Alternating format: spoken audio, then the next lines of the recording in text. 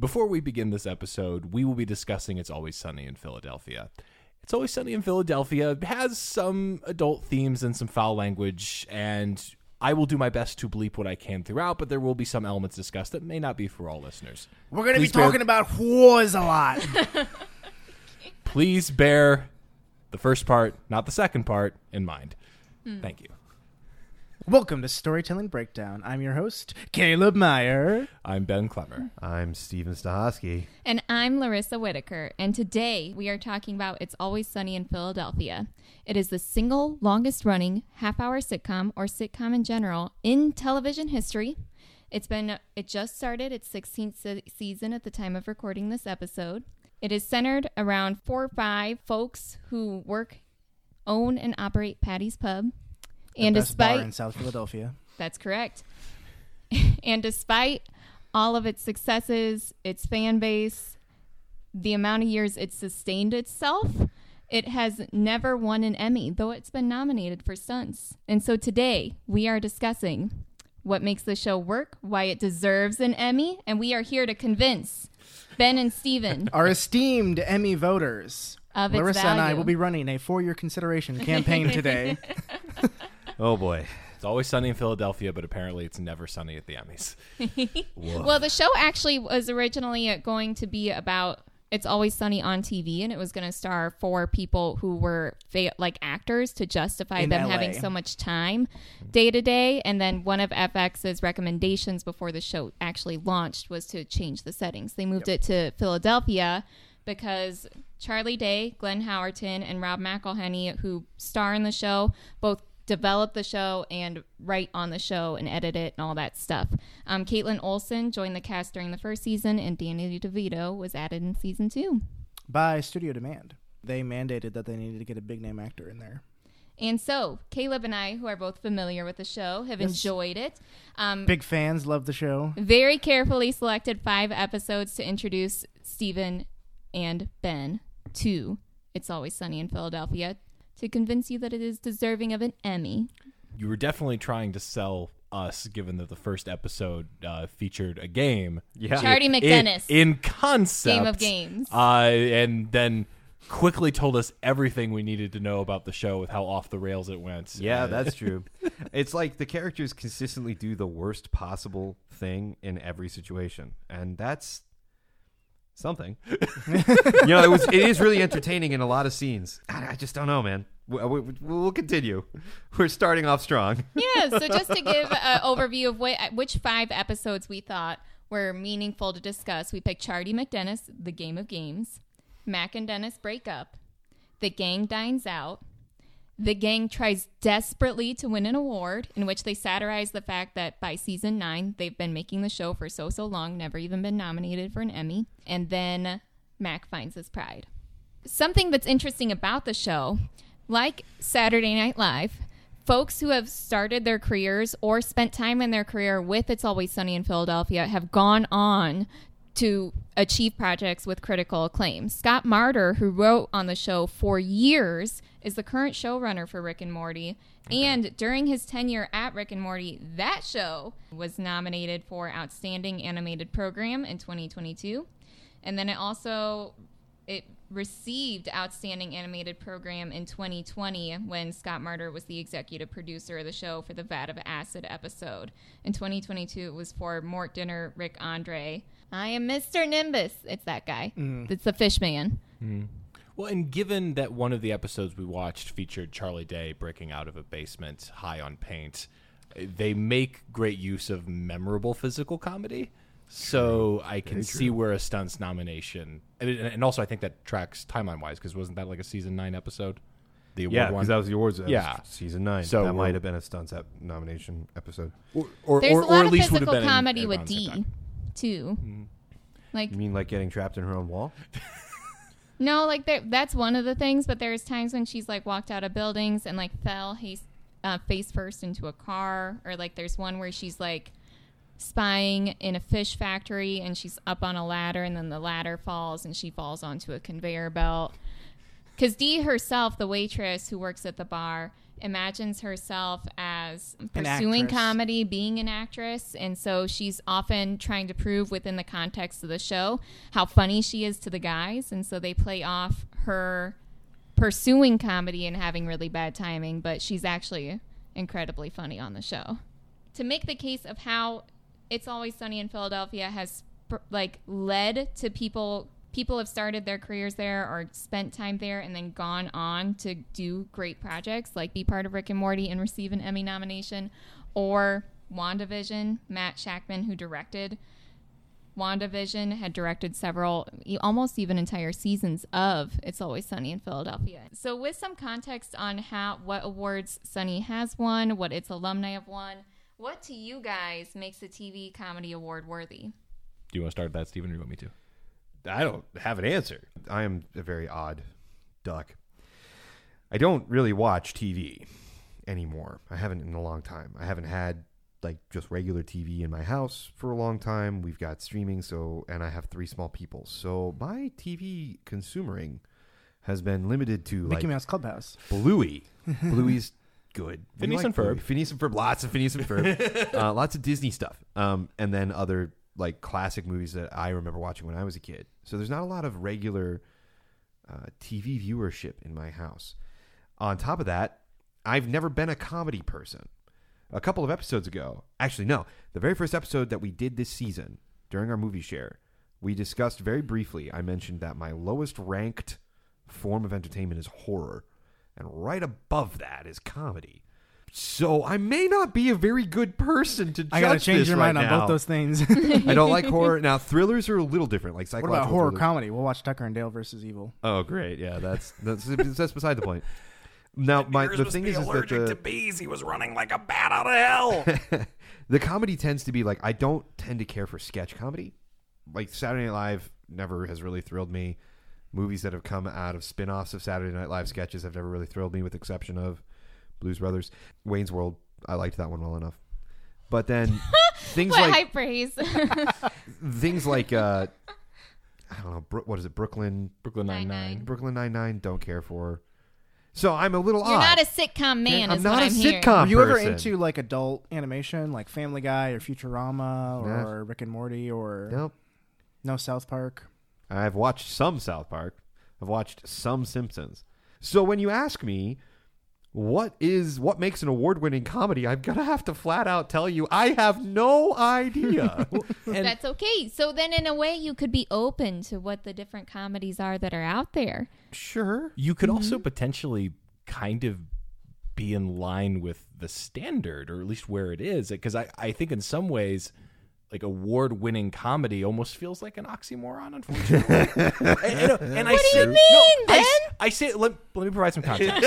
So my comedy viewing, I don't think I would classify as normal either, just because as we have come of age, we were watching a lot of children's television while tuning in at set time, watch set thing was still normal. Yeah, and as true. we've come into adulthood, we've also come into the streaming era. And even before that, my viewing of some sort of community television show in live action would have come by way of, okay, let's get a DVD box set and watch an entire season or some seasons in a row.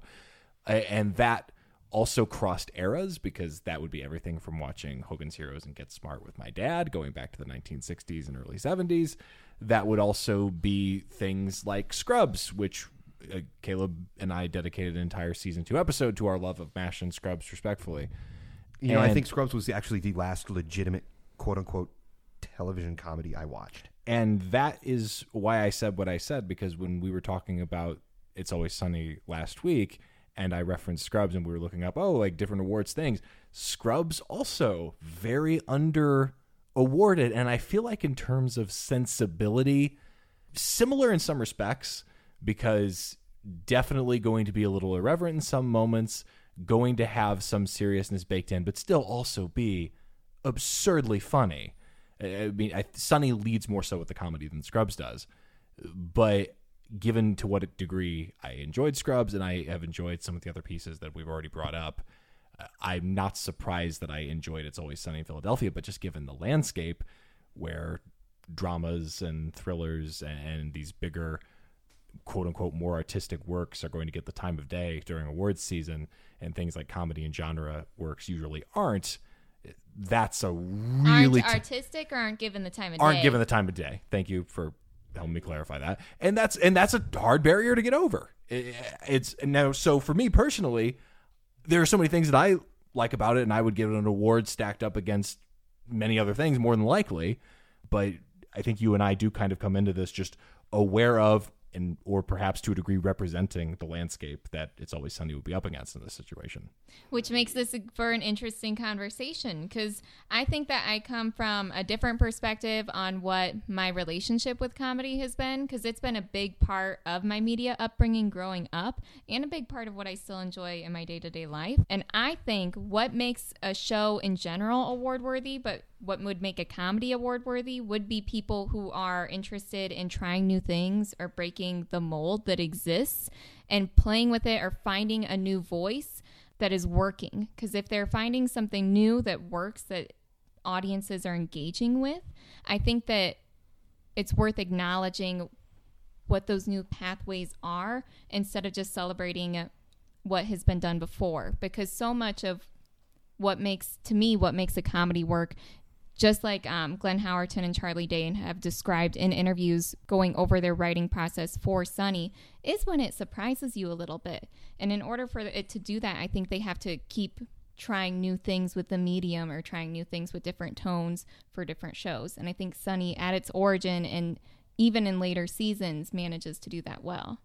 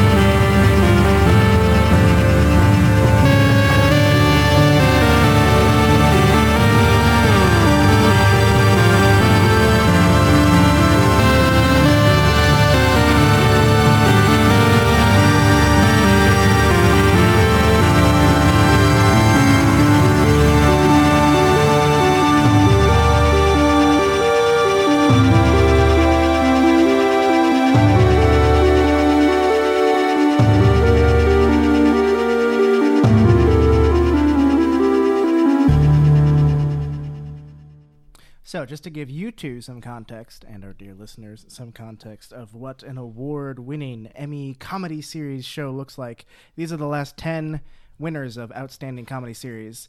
We have Ted Lasso, the two most recent, twice in a row. Haven't watched it. Deserves it. Then Schitt's Creek. Haven't watched it. Then season 2 of Fleabag, Haven't which watched is weird. it. I don't know if I'd classify that as a comedy, but that's just me. Then The Marvelous Mrs. Maisel. Haven't watched it. Then Veep 3 times in a row. None of that either. And then Modern Family 2 times. Haven't watched any of that. Megan Gans, here's- who now works. Here's a problem. You notice a trend, Ben. I've not watched a single episode one of of those. any of the 10 previous winners of Best Comedy. So you feel woefully unqualified to vote for this I am situation, so which means painfully you're unqualified. perfect. Yes, you're a perfect candidate. What a show to try to break into appreciating comedy with. It's Always Sunny in Philadelphia, because it's going to push all the buttons you would have as someone who doesn't enjoy comedy, because it does. Okay. It makes sense that it would do that. But to circle to the award list that you have for Modern Family, Megan Gans, who currently works and writes on It's Always Sunny in Philadelphia, is one of the few main operators of the show who has an Emmy, and it's because of her work on Modern Family. That's very funny. Mm-hmm. Did you have anything to add about what to you makes a show award-worthy? I think just stuff you touched on. I think something that pushes the boundary of what traditional comedy looks like. And I mean, based on this list in front of me, the Emmy seems to think it's something that also touches on heavy emotional subjects, which Sunny does not really do as often. But we are going to talk about an episode that does do that. So I think it does it, just not as graciously or dramatically as what the Emmy voters historically have seemed to be interested in. It does it by capitalizing and showcasing like your worst possible impulse of how to respond to different emotional situations. Because the way the show was initially developed, like the concept of it for the very first episode that they shot, because they shot the pilot 3 times, was the idea of one person played by Charlie Day just hanging out in his apartment, and then a neighbor that he kind of knows comes over and says, "Hey man, I just brewed a fresh pot of coffee and I realized I'm out of sugar. Can I borrow some sugar from you?"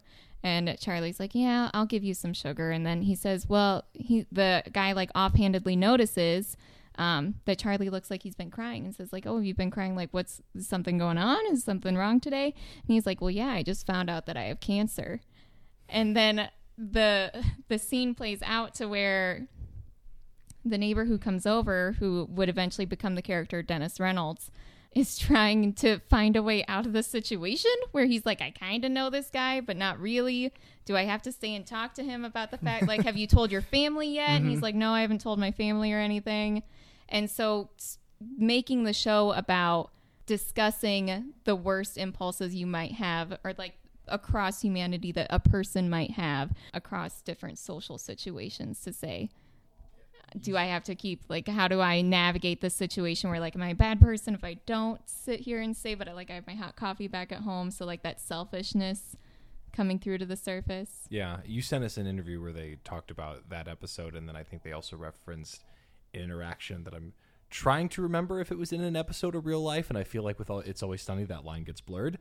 But it was a conversation with a waitress where she's talking Real about life. I've listened to it where she's again. talking about something tragic that's happened, but she's also not circling back to why they're there. And it's like, we don't feel like we can like eventually circle back to, I'll have the turkey club. Yeah. like how do we have this conversation? And those just. It's uncomfortable. Yeah. And the show really spends most of the time sitting in uncomfortability, whether it's creating it for other people that encounter these characters, or if it's creating it for you as the viewer. They also do a wonderful job of like finding a way to make the A plot and the B plot just wall to wall absurd. At least in what we watch. Well, I will preface. I think we do need to preface at least Stephen and I's thoughts on the show with, we are speaking from a small sample size. Yeah. We've only seen 5 episodes. 5 episodes. I've seen all of them, It. except maybe one, because one's been redacted, but we don't have to talk about that. With that 2017 interview from the writers panel between Glenn Howerton and Charlie Day, they do talk about that, about how they're trying to balance. They say specifically, like, if you watch the show and you see, like, the cancer episode, for example, which I haven't watched in a while because I don't go back to the first 2 seasons as much, but just the concept of somebody going through that hard time, somebody else coming over and chatting with them and wanting to get out of the situation and having that conversation. Yeah. Okay. They talk about the idea that they want to make sure they are able to satirize, the word that they use is satirize, like a specific culture within our society, where if you get the impression as you watch it that they're satirizing what it is to have cancer, making fun of what that journey is like, of course you would hate the show. Of course it would be horrible, because it would be obvious that that's not a thing that's funny. But if you're satirizing the part where it's like, well, this guy's coming over, and they're satirizing that in that situation, your priority is still your cup of coffee. Yes. Yeah. The selfishness there. That makes sense.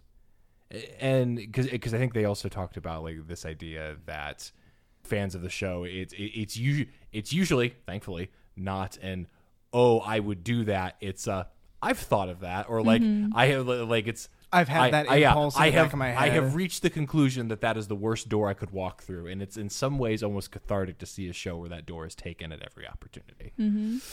And they let you sit in the awfulness, too, of it. Like, most Sunny episodes, I laugh throughout, but the last 30 seconds, I feel bad. And then I want to go watch another one to try and move out of that feeling. But they usually close most of their stories, as you saw even in Charlie McDennis, The Game of Games, when, spoiler, Mac and Charlie lose again. Yeah. And the their whole game episode pieces builds get up to you think smashed. they're going to win, and then they still lose at the end. And then Because that's what always happens in Sunny. The worst outcome always happens.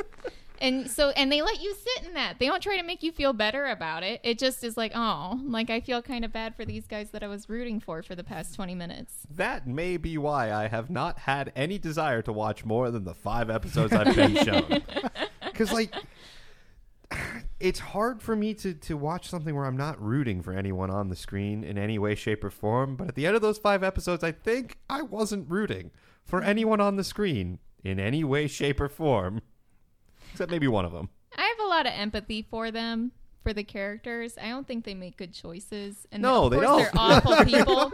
But I think that the show's first 14 seasons especially do a really good job of sort of creating a world around them where you could imagine why someone would be that awful. Like Mac growing up with a mom who's unkind and abusive to him and a dad who's in prison, and he's always writing these letters to his dad and saying that he loves him, and his dad never acknowledges him. So of course that guy's going to grow up and he might be kind of an I don't think that justifies or excuses his behavior. But as I watch the show, I'm like, what he's doing is is inexcusable, but I feel sorry for him that this is the best he can possibly do. Frank was as he institutionalized understands as a child. Mm-hmm.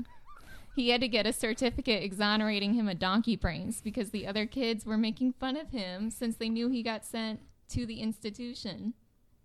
Which is, like, if you take the comedy out of it and you just, like, list the facts of these characters' lives, like, they're deeply sad and isolated. And the reason why the 5 of them are Charlie stuck was together. Abused, like, sexually assaulted as a child. He writes a musical about it.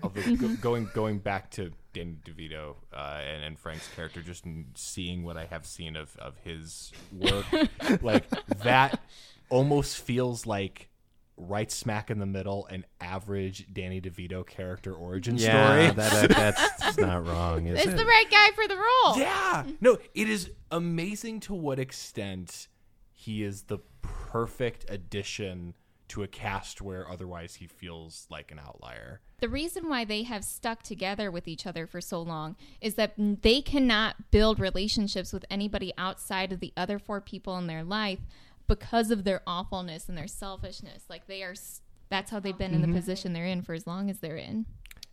Yeah, The Gang Misses the Boat is an episode that focuses entirely on that, where they, as a group, something goes wrong again for the millionth time, and they decide, all right, our problem is each other. We spend too much time with each other. You people are awful. And so they all go their separate ways and try to live, their own lives, and they can't do it.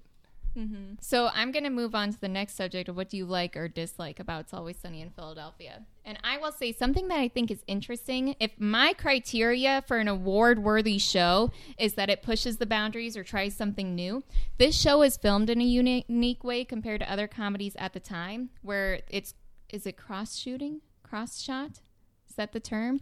There's 2 cameras going at the same time so that you can get both actors' reaction at the same time, so that the actors who created the show, who write the show, can improvise and take the scene in different directions as it progresses, where they would get in arguments because they worked and they lucked into having the show itself to where they had very little experience compared to everyone else who was working for them and with them. So they'd be arguing with lighting directors about where they had to stand or like how they could move the camera through the scene so that then they could get the energy of their friend's reaction to them trying a new riff on the line, so that there's an aliveness to the show that I don't think you see in other comedies. There's like a cookie cutter feel especially to some the scripted sitcoms. comedies. Yeah.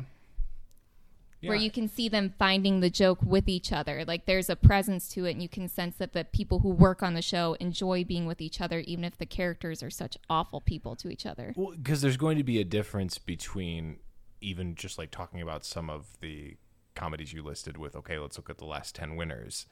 If it's a scripted comedy and where we're going to place things, how these scenes are blocked and shot. When you, in that interview you sent us, they talked about that process of that it's going to be more organic. It's going to be a situation where, okay, if my face just happens to be turned away in this moment, if the scene still worked or the joke still landed, the priority is the comedy, that's fine. Mm-hmm. Like it would be taking, I could see where those arguments would happen if you would be taking crew who've worked and experienced industry folks who have worked in cinematography and in lighting, and are thinking of, okay, scripted show, I know what this is, but you also almost simultaneously have to treat it like you're trying to get the best footage possible of an explosion in Mythbusters because you don't know what's going to happen. You're going to have to treat it almost more like that. You don't know which direction it's going while it's still a scripted comedy. Yeah, it feels more like a sketch comedy show. It feels, the energy tends to feel a little bit more like Saturday Night Live, feel a little bit more live than any of the pre-scripted comedies, sitcoms, those kinds of things. Because it does seem to me that a lot of these episodes, okay, here's how the episode's going to go. Well, that was a nice script A.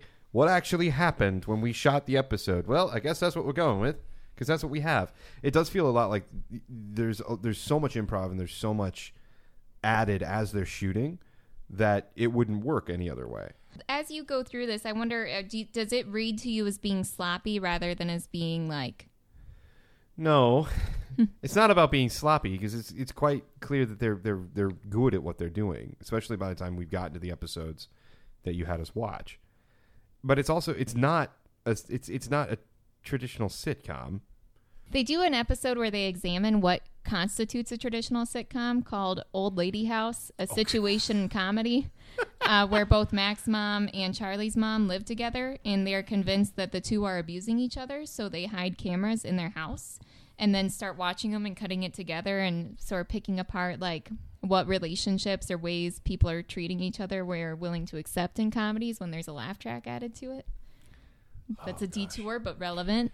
Fair, relevant. It is very, very, very, very difficult to pigeonhole It's Always Sunny into any one category based off of the 5 episodes I've seen. Which really contributes to the staying power, because something that has... They have found the perfect combination of niche audience that has grown over time and time that they have had thanks to having a good network. Yeah, because the show only made it to season 5 because of how cheap it was to make. Like, it was still doing all right, but it didn't start to get a lot of traction as far as viewership until the 5th season, which a lot of people think is their favorite season. I'm partial to season 8 as well, but season 5 has some good ones. But the show was so cheap to make that they were able to just keep renewing it without it having a big hit to Fox's budget or FX's budget. Mm-hmm. Well, there's a scrappy quality to it, and I like that. Yeah, I think that comes across. I mean, it feels like the whole art amidst adversity like thing, because, you know, they talk about, you know, when they started, they didn't know how to make a show. Like, they'd never worked on a network television show before, and their offices were just in this warehouse, like on the docks of the city. It was even situations where, like, they didn't have an office for the first season or so, where they were writing in each other's apartments on like yellow legal pads. When they brought some of their like those things are great, writers into the show. They brought Scott Marder and Rob Rosell. Charlie. Yeah. They didn't know that they needed, like, that the network was going to provide them laptops. Mm-hmm. They didn't know that was like a standard thing that they could ask lunch, for. Because they had no idea how a show was made. There is that bit craft of services is a thing. Mm-hmm. That bit of a plucky upstart nature to the show, even by the time you get to the 5th, 9th, 10th, 12th season. 13th season was the latest we had you watch. Right. So there is that. But what is it? To me, my question becomes, what does it say about a show that it took 5 seasons to get good?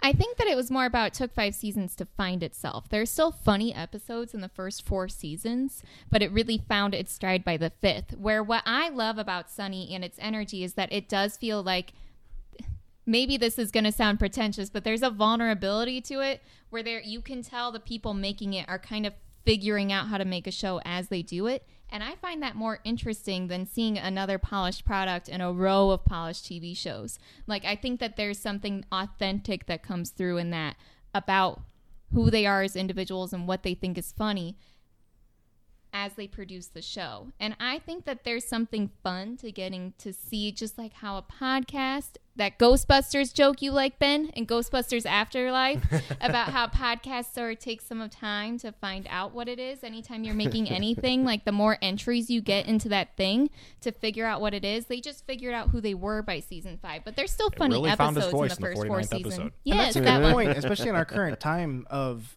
all these shows get greenlit for streaming services. Netflix True. makes 100 new shows each year, but like only 10 of them get renewed. Maybe there would be all these amazing shows that just needed time to find themselves and find their legs. To probably paraphrase, because I know I'm not going to get these exactly right, an Irish actor and a Canadian musician, just when it comes to finding your voice in a project, I can't keep them all straight. There's so many like timeline of my career, actors on actors, like different pieces where we get to go in depth and hear about some of the projects that actors worked on over time. But Cillian Murphy, for my first introduction to him, of course, came by way of the Nolan Batman films, and he talked about playing Scarecrow in whichever piece it was that he was interviewed for. But he also talked extensively about working on Peaky Blinders because he has had years to sit with the character of Tommy Shelby. And when you have years to work on and develop and build a character's headspace, that performance is going to grow and evolve and really has the opportunity to turn into something special. And already could have a really strong starting point. I mean, from the beginning, he's already doing a lot of really good things, and then gets to grow and develop it from there. I also thought of with, again, like how long did it take this thing to get good? There was an interview with Alex Lifeson and Geddy Lee, the surviving members of Rush, with the anniversary of their album Moving Pictures. The interviewer asked Lee pretty early on in the interview about it being the album where they really found themselves or found their voice. And Geddy Lee's response to that was basically, I think we knew what our voice was from the beginning. Moving Pictures was just the first time people really responded to us. So it was already there. It was just That's a matter fair. of people catching up. But for the sake of the argument being made, whether or not we should give Sonny and Emmy, the last 2 winners were both Ted Lasso. How many seasons of Ted Lasso have there been? 3, but that's And a very season different... 1 and season 2 were the winners. Season 1 and season 2. So as the uneducated, I'm looking at the previous 2 winners and going, well, it only took them 1 season to win, so what's wrong with Sonny? I think it's because they're stylistically very different shows. As someone who has seen both Ted Lasso and It's Always Sunny in I've Philadelphia, seen neither, so, right? like Ted Lasso, I think might appeal more broadly to Emmy voters. One, because it's something that feels good to watch in this cultural moment and has felt good over the last 3 seasons, and because it really balances being a drama while being a comedy at the same time. It does pick apart or like navigate. And a lot of those winners tend to Yeah. blur that line between the drama and comedy. Whereas I would argue Sunny is explicitly comedy. Yeah, and there's a number of ways where you can look at it in that context and see how, if not an improvement, it at least is setting itself apart and making it really hard to classify. Because, yeah, it's not going to stand out in the same way that the dramedies do. It's going to have some of those elements that we think of, okay, it's really committing to being a comedy, but also not running with a laugh track. Or it is going to have these aspects of it where it feels really unscripted and really resonates with its audience in that way, but it's not shot like reality television, like something like The Office. Yes. So what we think of as some of the longest running or some of the most famous or most successful comedies of the last couple of decades, it's very much carving its own path forward.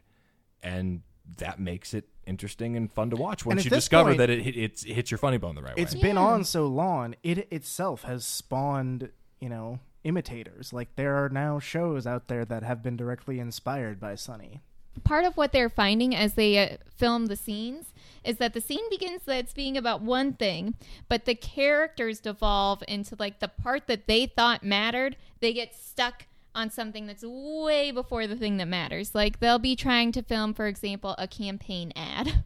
Because one of them is trying to run for political office. They're trying to film a campaign ad, and they're trying to decide who gets to be the manager, the campaign manager. And then it's not just about who gets to be the campaign manager, but between the dynamic of the campaign manager and the candidate themselves, it becomes not about the dynamic itself, but about who within that dynamic gets to hold the clipboard. The argument is about who gets to hold the clipboard, because that's like the least important thing, but like their egos care so much about like the dignity that I get to be the guy who holds the clipboard and you're the guy who. And just stuff builds out of that, because that's where Charlie being illiterate came from, was that episode. Now, hang on. Is he actually? He is illiterate. Oh, gosh. Well, and just watching how the show evolves, again, just the trajectory of what we saw. So we saw the game episode first. Then we saw the breakup, which had the phenomenal subplot of the cat being stuck on the wall. Cats Cat in in the wall. walls. Once we saw the interactions and the problem solving of that episode, once we got to going out to a fancy restaurant, as soon as you get to the first frame of that episode, you're just like, oh no. You start to get This a sense. is not going to be good.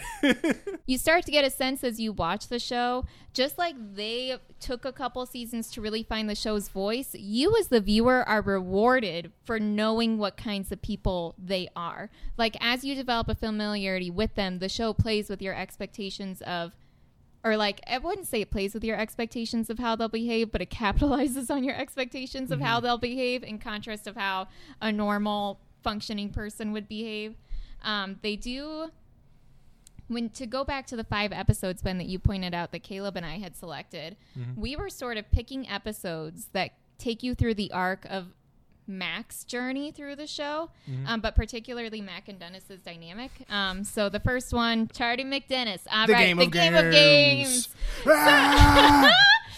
Yes. So they basically mash together all the different board games that they can think of to play. And I'm not going to go into the details, listener, of how the game itself works. There's basically 3 rounds. It is and ridiculous. It's ridiculous. Like, there are rules that work in universe for this game, but you don't have to know what they are beyond what is explained to you in the episode itself. I would say that episode gives you a very good example of who each character is. It's Yes. probably that or The Gang Gets Analyzed, which is an episode we did not watch.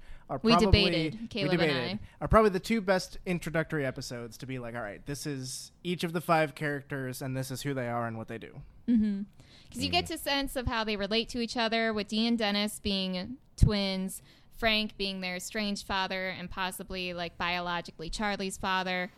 Mac is there.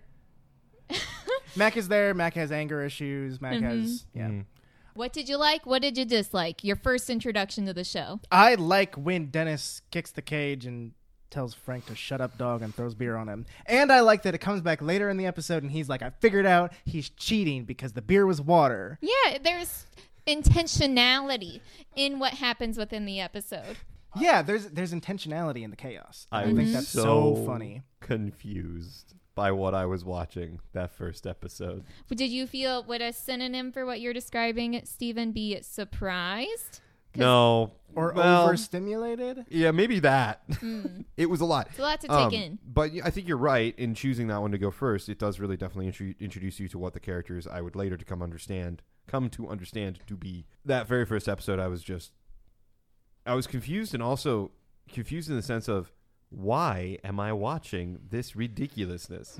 However, For fun! because I'm here and I agreed to do this. That's why. But it was like by the end of it, I was laughing and I was having a good time. It was fun. What jokes do you remember? If there was a particular joke that got you or had you convinced that was like, or that made you giggle? You know, I do agree with Caleb. I loved how the beer, quiet dog, came back to haunt them later. That was definitely fun little twist in the right there. But I don't remember a specific joke being just that Mac and Charlie always lost and that Dennis and Dee always won. Was like, oh yeah, I've played that game before. It doesn't matter how many times I play this game, they're gonna win. I'm glad they gave a reason. I like the reason. Oh, that Dee and Dennis were I've cheating. I've been on the receiving end of it. Doesn't matter what I do, I'm gonna lose. Which is maybe why I play so many spite decks. Very Magic. true. I think it runs the gambit of comedy though too, because you get setup and payoff with they nail the board down and then Mac tries to rip it up later, which they talk about. Yeah. You get the beer thing paying I off. will forget later that it is nailed That down. is nailed down.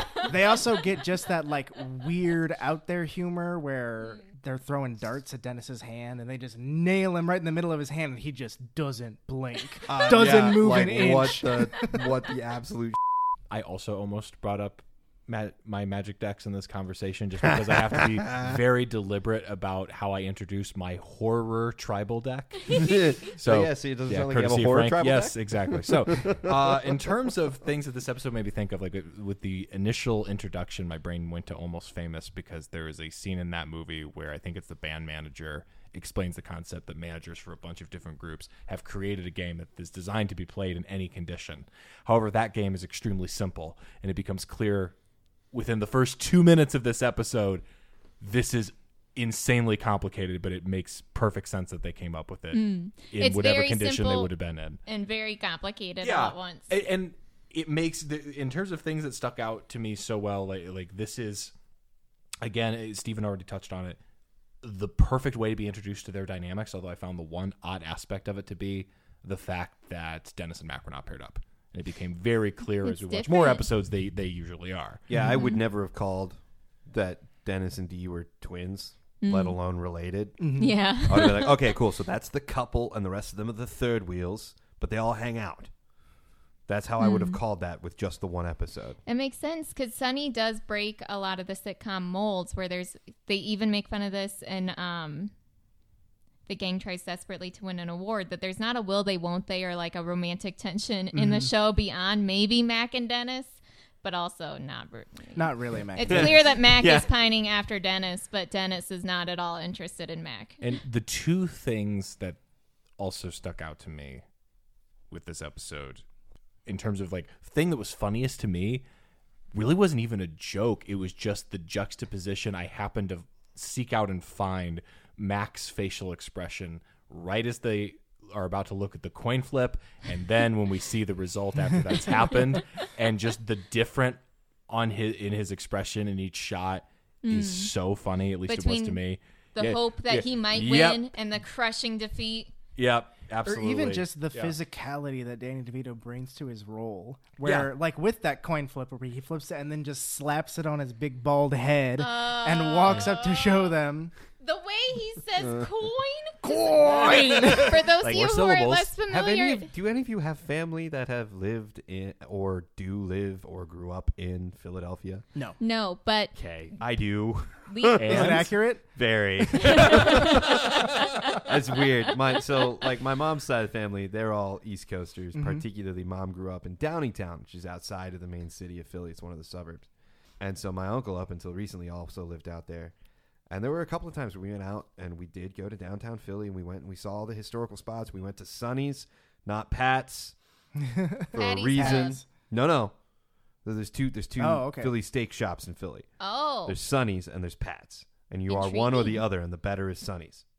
good to know. All right, we just alienated half of half of Philadelphia. I know we did, but it's true.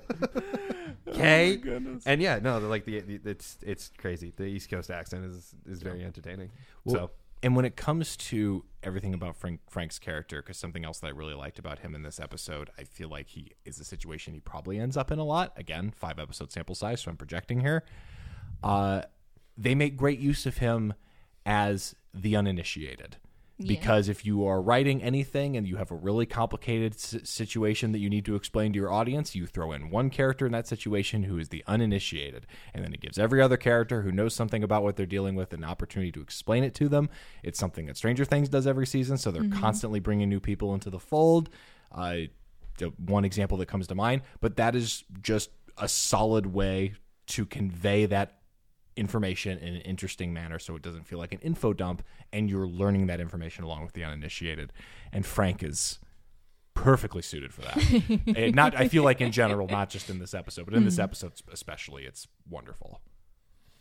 I agree, Ben. For listeners who haven't seen the episode, we are talking so much about coins because at the end of this long battled board game, the winner is ultimately determined by flipping a coin. After that, we showed them Mac and Dennis break up. Which, yes, the B plot is arguably much funnier than the A plot in that episode with the cat stuck in the wall. But what makes it so compelling? So Mac and Dennis Break Up is an episode where roommates Mac and Dennis Reynolds. Mac has a full name. His name is Ronald McDonald, but he goes by Mac. And so Mac and Dennis live together as roommates. They're men in their 30s. Everybody in the show is in their 30s besides Danny DeVito at this time. of filming. And Dee lives on her own.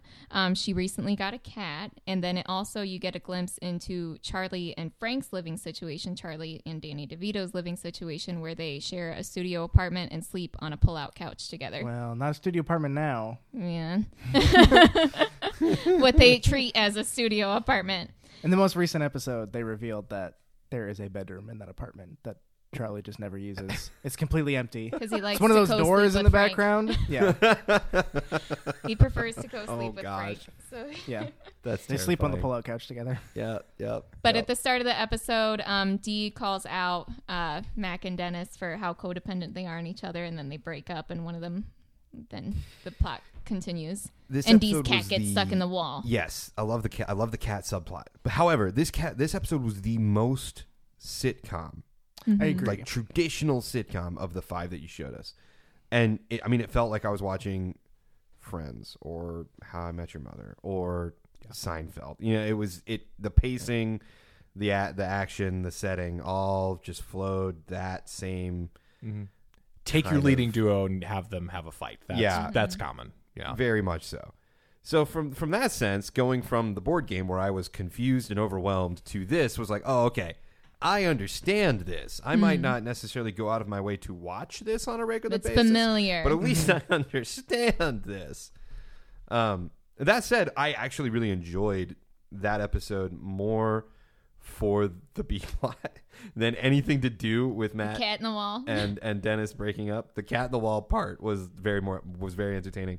But what I did like was seeing how the writers handled a breakup between two people who are supposedly platonic roommates, because they treated it just like a breakup between two people who are way too romantically codependent. And that was entertaining.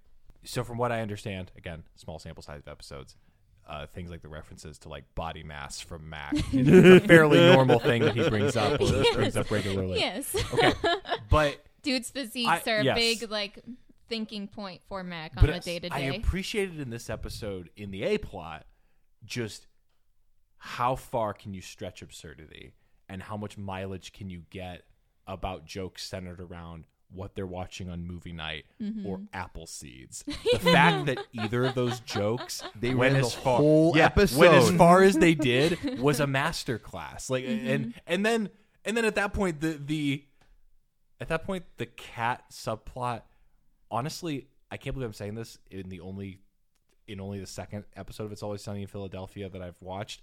That subplot playing out exactly as expected was so wonderful. I'm watching it thinking it's just like there's going to be so many cats in her apartment walls by this is done. It's just going to be a matter of who and how many and her. how the progression goes. I knew And somebody Dee stuck in the wall. I knew somebody was going to end up in the wall. I did, Yep. and somebody did. Dee did, and that was fine. What I going back to just like the jokes, the two jokes where I'm like, there's no way you get more than maybe one or two uses out of this, and they ran the whole episode. They also were continuously funny the whole episode. Like they weren't just like, oh, cool, yeah, we're back to that again. No, they were different and It new kept every surprising time. you. Those two and the toe knife. The toe knife. And the toe knife Came back. exists through the whole run of the show. It comes back in other episodes. Oh, for Pete's sake! There's an episode where they go on Family Feud. It's called Family Fight. Of course. And one of the questions that they asked is, what's something you use to groom yourself? And Frank's answer is toe knife. Which is Oh, the for knife he Pete's sake. uses, of course, to trim his toenails, as one does. and maim himself. Or there's a Regularly different made. episode. oh, botched toe. There's a different episode where Mac is trying to play both sides, so he always comes out on top. But he keeps telling everyone that that's what he's doing. But to prove his loyalty to these people, he keeps trying to form a blood oath with them. So he cuts his hand open, and he goes into their apartment, and he cuts his hand open, and he uses Frank's toe knife. Oh no! And there's another one in season 12, I think. It might be maybe it's later. But it's one where they parody romantic comedies. And Frank bonds with a European man who has a toe spoon. So it's not just that episode. It's the whole run of the series. They bring these jokes back, and for Pete's it's sake. still funny every time. Props to the writing, I suppose, 'cause that is quite clever. Oh my word. Yeah, just finding the different ways to bring that in. Yeah, I guess I'm with you on the fact that this one felt more standardized, but also still told us everything that we needed to know about how Sunny functions. Because again, it was the perfect setup for what followed. Because now that you know, okay, they're going to take the worst possible door every time. Every time. Oh no, we're in a fancy restaurant. Yes, The the restaurant. possibilities to are our endless. third one, which was the first episode that had other people outside the gang themselves involved. That you had seen. Yeah, That's the first fair. 2 episodes Yeah. we showed you guys was just the Just 5 the of them gang. together, Yeah, and it was then this fine. is taking those 5 the wonderful, world. crazy people and sticking them out in the world. It was terrifying, So the gang, and I loved it. That's actually, this one might be my favorite. the gang dines Of out the is your 5, favorite. that one might absolutely be my favorite. This is the one where Frank and Charlie are celebrating the anniversary of the two of them living together. So they're out to have a nice dinner. And Mac Mac and and Dennis Dennis. have their monthly fancy dinner night. And Dia's there with a Groupon deal separately. Because, gosh darn it, the woman just wanted to have a nice meal, She okay? did. What was it that you liked so much about this one, Steven? I think part of it is because, like, I've worked in restaurants for so long. So, I mean, I started working restaurants when I was 15. And I've seen this kind of crazy bull actually happen. And I've been the waiter in these situations where I'm like, this doesn't happen in real life. No, it does. And unfortunately, I've been involved. So that was a lot of fun to just be the fly on the wall this time around instead of actually there. I loved just the again, repeated jokes carried through the episode. Dennis's chair being too close to the door out of the kitchen drove me. I mean, I found that very humorous because as a waiter, you're going to tell that guest, hey, I'm really sorry. Can you move? And you're not going to just smack them with the door. But that's exactly what happens in the episode. He gets smacked with that door like 6 times. It's probably only 3, but it felt like 6. Yeah. And that was very entertaining. I don't know, the whole taking this absolute dumpster fire of a group of people and putting them in the wild. Yes, because that's part of what makes Sunny work so well. Is that like the world is we It's know a normal it. It's world. normal world. Yeah. But it's these like anytime you have encountered someone on their worst day, it's imagining what the rest of those people's lives looks like. We didn't get really into it with the 5 episodes that we showed you guys, but Charlie is obsessed with the waitress. She is this coffee waitress. He stalks her. He's obsessed with her. He's always trying to get her, to marry him, be involved with him or whatever. There's an episode where he ends up dating this very rich, very, well-spoken, intelligent woman. Who is not the waitress. Who is not the waitress. She's like a New York socialite, $1 million family, whatever. And she really likes Charlie. And then at the end of the episode, you find out he was faking that just to get the waitress to be jealous at him. And like totally turns down this woman who would be amazing for him and is like, I would never be interested in you. I'm only trying to get the lady I'm obsessed with. Yeah, every time you think something good is going to happen in their lives or for other people, they just pull that rug right out from under you, where he's like just was using her the whole time to get this woman he's been stalking, who we only know as the waitress because nobody in the show seems to know what her name actually is. No one knows her name. I think that might be my biggest problem with the show, though. What you just said. It's like every time you think something is good is going to happen to a character, they pull the rug out from under you. It feels bad. I feel like we get enough of that in my daily life. Thank you much. I don't want to watch that again on TV. I want to watch something different than my active reality. I thought you were going to say TV dramas, and then you went in a direction that I was not expecting. No. Went straight to the reality. No, it's like it's not that bad. It's not. It isn't. I swear. But it does feel a little bit like that, and I think that might be my biggest problem with Sunny, and it's been my problem with other shows in the past too, where it's like, I don't know why I keep watching this because nothing good ever happens. So why would I want to watch something where nothing good happens? It doesn't feel good to you to watch. I want like, to there's not see enough- something good happen. Otherwise, it's like I get done and maybe it's something wrong with me. But I get done and now I feel bad. I feel like nothing good has happened, and I don't want to feel that way because I've got enough crap I got to take care of in my The daily only life. nice thing about Sunny is even though stuff always goes horribly for them, At least it's funny. they're always there. It's a sitcom still because they always go back to status quo. It's always back to the 5 of them at the bar doing crazy schemes, getting into crazy true. stuff. You proved to us that you could watch 5 episodes in any order from the run for the most part and have a certain level of success and enjoyment. Yeah, And it if might you- be richer if you've seen others, but you could hop around. Yeah, if you've never seen Sunny and you're interested or so inclined, my advice would just be go hop on and scroll through, and if an episode catches your interest, just pick that one. I You don't completely have to agree. watch it in any order. Yeah, and I think that's like if I were to really find myself to try and sit down and enjoy Sunny, I'd have to do it like 1 or 2 episodes at a time, every couple of weeks. It's a lot. I think so too. But plus, there's 16 seasons now, so that's No, like the viewing experience as you've described, like just sitting down to watch it is a lot. I don't think it's not something I could binge. I can't even binge Peaky Blinders. Yeah. I've sat down and I've watched. I can only get through maybe 1 or 2 episodes at a time, and that's it. Man, I would when a new season would drop, I would watch it all in one sitting. I couldn't. The last time I did that with The Last Kingdom. That's definitely lighter. 3rd season of The Last Kingdom, or the most recent season of The Last, and I was an emotional wreck for like 2 weeks after the end of that. And so it's like I don't know if it's just my mental state now, but I can't sit down and binge shows where there's a consistent downtrend for the characters, where things continuously go bad, because at the end of it, I'm like, well, now I feel like things have been continuously going bad, and that's not necessarily the case. But that's the way I end up feeling.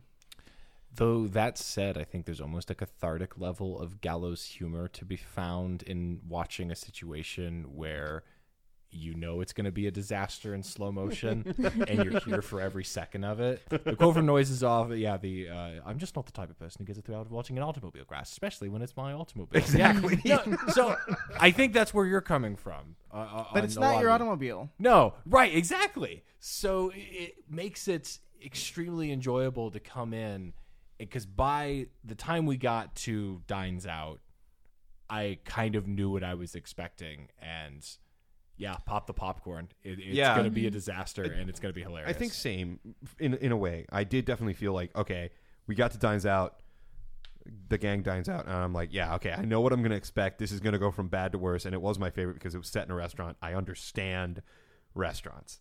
I loved it. But you've worked in a bar too, and I've whole worked show is bars. mostly set in a bar. I know, right? Also true. I've worked bars and restaurants for forever, and actually now I really don't. I miss it. I do. However, for the most part, this one was my favorite because it was the most spectacularly public meltdown I think they had that we saw, and I loved it. That we saw. Being the operative part. Yeah, I know. What I think The Gang Dines Out does so successfully is it's a perfect example of how these characters get in their own way, because all 5 of them start this evening with the intention of just having a good night, and they're the ones who ruin it for each other and everyone else around them. Yep. Mac and Dennis are immediately preoccupied by the fact that Charlie and Frank are there and haven't paid tribute to them or said hi. Dee can't relax and enjoy a nice meal because she feels so self-conscious the entire time about the fact that she's dining alone. And while each of these things are blown to ridiculous and absurd proportions, they're all rooted in a real feeling or experience that someone can relate to or connect with. I've eaten by myself as a woman alone, and you feel self-conscious sometimes. So the kernel of that's fueling her outlandish, obnoxious behavior feels real. Running into people you expect to say hi to you in public, and that tension of do I say hi or do they say hi, or it's weird that they didn't say hi, should I go over and say hi? That's real. And then these characters just spin it out into these ridiculous scenarios. And I think that's why, it is easy to relate to a lot of this stuff, because it comes from that kernel of truth. You might have a crazy business idea, but you're really excited about it.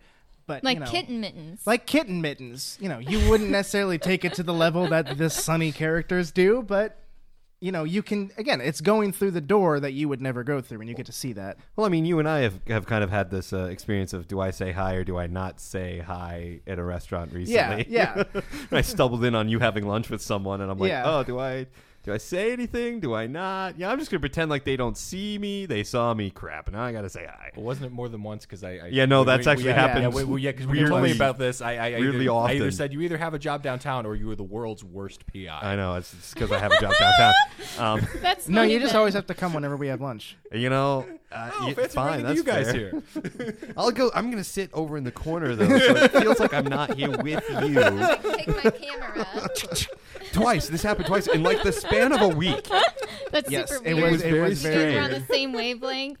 This episode spoke highly to me because I also love understood that it. at the end of this episode, you get to see how, the gang hates each other so much, and because they're fighting with each other the whole episode. But then immediately immediately at the end, they all turn on the waiter and they come together as a group to hate the person outside of their group. Yeah, they're united in their awfulness. The because one poor man Yeah, just someone trying to else's do his son. job. Exactly, Yeah. because at the very beginning of the episode, one of them states like it would be really funny to see a waiter with spaghetti spilled all over him, and then Dee makes that Check happen. off spaghetti. Yeah, and then so at the end when it happens, like they are all brought together by their shared desire to see someone have a big plate of spaghetti spilled all over them.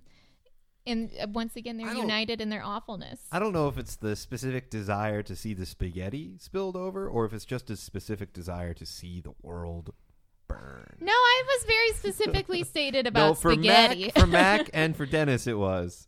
For Frank and for Charlie, I don't know about that. And for Dee, I think it's just she likes to watch other people suffer.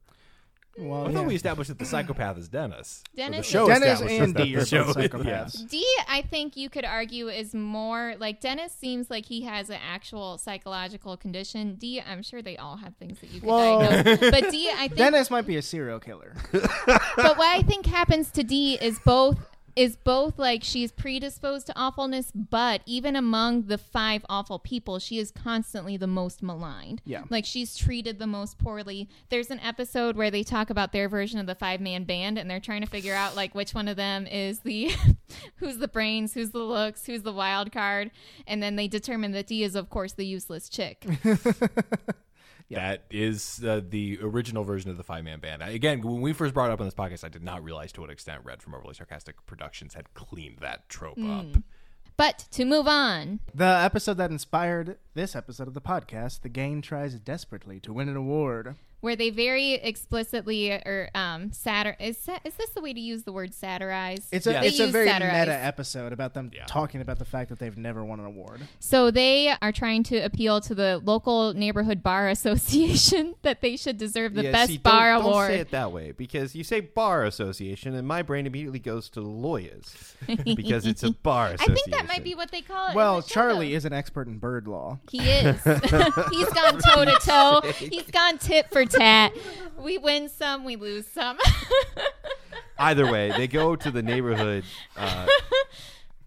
Yes, they're trying to win the best gastropub. bar. Best bar, yeah. The Oh, yes. gastropub organization. Can we put it that way?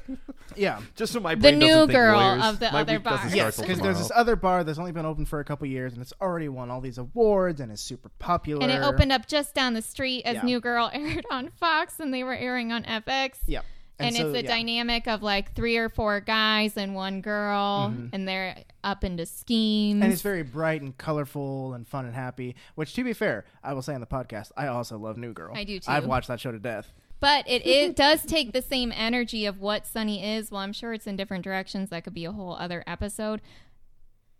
But it's the one that's been accepted as a award. As a mainstream Yes. award winning, yeah. I think The Gang Tries Desperately to Win an Award is a great example of how the show has satirized different things in the past. It does a really good job of talking about what it's talking about, but never doing that at the expense of its comedy. But I love that the whole episode, you know, it's them trying to fit into the mold of what's acceptable, what's popular, what's mainstream. And then by the end, they just turn back into themselves. And Charlie's singing a song about spiders. The worst part was that the first song he wrote was good. Was actually good, yes. And the group hated Like a it. Randy Newman type Yes. song. I It loved really it. could have won an award. It was sweet. And the They gang is just lock him in the Then it was- spitting on then it the was rest Randy of the Newman on patrons. paint. Yeah. They go back to being themselves, and they're proud and happy to be themselves, but they are still at the end like, Oh "Man, yeah, I really nobody- would have liked to have won that Yeah. award. Yep. I love that. It This is cool. was It's so, a journey of It's self-acceptance. very honest. Yeah, yes, it is. Yeah, no, because it is ultimately a scenario where if you're looking at, okay, what gets the accolades and how much of myself would I have to give up to be the ideal version Yeah. that seems to get those accolades. And yeah, that's a wonderful story to go through that process and realize it's better to be you than be someone else and have a shiny object on your shelf. Which is a really profound observation for a show this absurd to have. Although maybe not so much in this late in their run. I mean, they would have been so successful to, or at least had proven staying power at that point. And so it does at the same time kind of feel like a middle finger to Yeah, anyone but I who just would feel not like- give. I think it's yeah. a middle finger and Yeah. also like talking about something that does bother you, because Yeah. you can accept something about yourself that you're fine with, but Yeah. like it can still bother you to some level. Yeah, I think that's fair. I think this was the first episode where I started to lose it again, because I don't necessarily enjoy when the fictional show I'm watching starts getting a little too close to reality. And so this was one of the first ones. As a where we man who started- watches lots of historical dramas. I know, that's different. History is different. Reality now is not fun. History really wasn't fun either. There's lots of terrible, terrible things. But this was the first one of the 5 that we watched, and this one and the next one where things got very, very much current to where the show was and to what like maybe we experience in our day to day. And you lose me personally a little bit with that, just because when I turn on a show or a game or a movie, I don't want what's going on current. I want something not. You want an escape. I and when it definitely like go brings to- you back to reality, it's hard to have I- that sense of escape for Definitely. you. I go to movies, video games, even board games, D&D, TV to escape reality, because I live that every day. I need a break. That's why I turn to these things. So when my escape becomes a little too close to reality, you start to lose me. However, this episode was absolutely excellent, and So I funny. loved the call out, particularly of New Girl, because I never really cared for that show either. However, it does feel a little bit like they were getting too current, I guess, was my only argument against this episode. However, it was well executed. It was still funny. There were some of the jokes where they were sitting in the quote-unquote stand-in for New Girl. They're sitting in that other bar. And at first they're all like, man, I hate this. This sucks. This is awful. And then by the end they're like, we love this place. Yeah. Like, well, it's like you watch it long enough, you're Yeah. going to get converted. It's what's going to happen. But that's also a really smart way for them as professionals in their industry to manage both criticizing what's winning awards, but also being like generous with their peers. Because they could have just like they could have just shat made all fun over of it the Right, whole time right. and not had the characters come around to liking it. Like they still, the episode itself is even arguing like, yeah, we're pissed off that you've never given us award. But from start to finish, they're kind of like, we kind of get it. Yeah, they're like, maybe it's us. Maybe it's our fault. Yeah, and so that's one of the strengths of the episode for sure. And I do really appreciate that. Even in the end, they kind of acknowledged, okay, well, we're us. We do what we do, and you can like it or get stuffed. And they did not break for a second from every setting of the episode, every opportunity presenting an opportunity for them to go down the worst rabbit hole possible.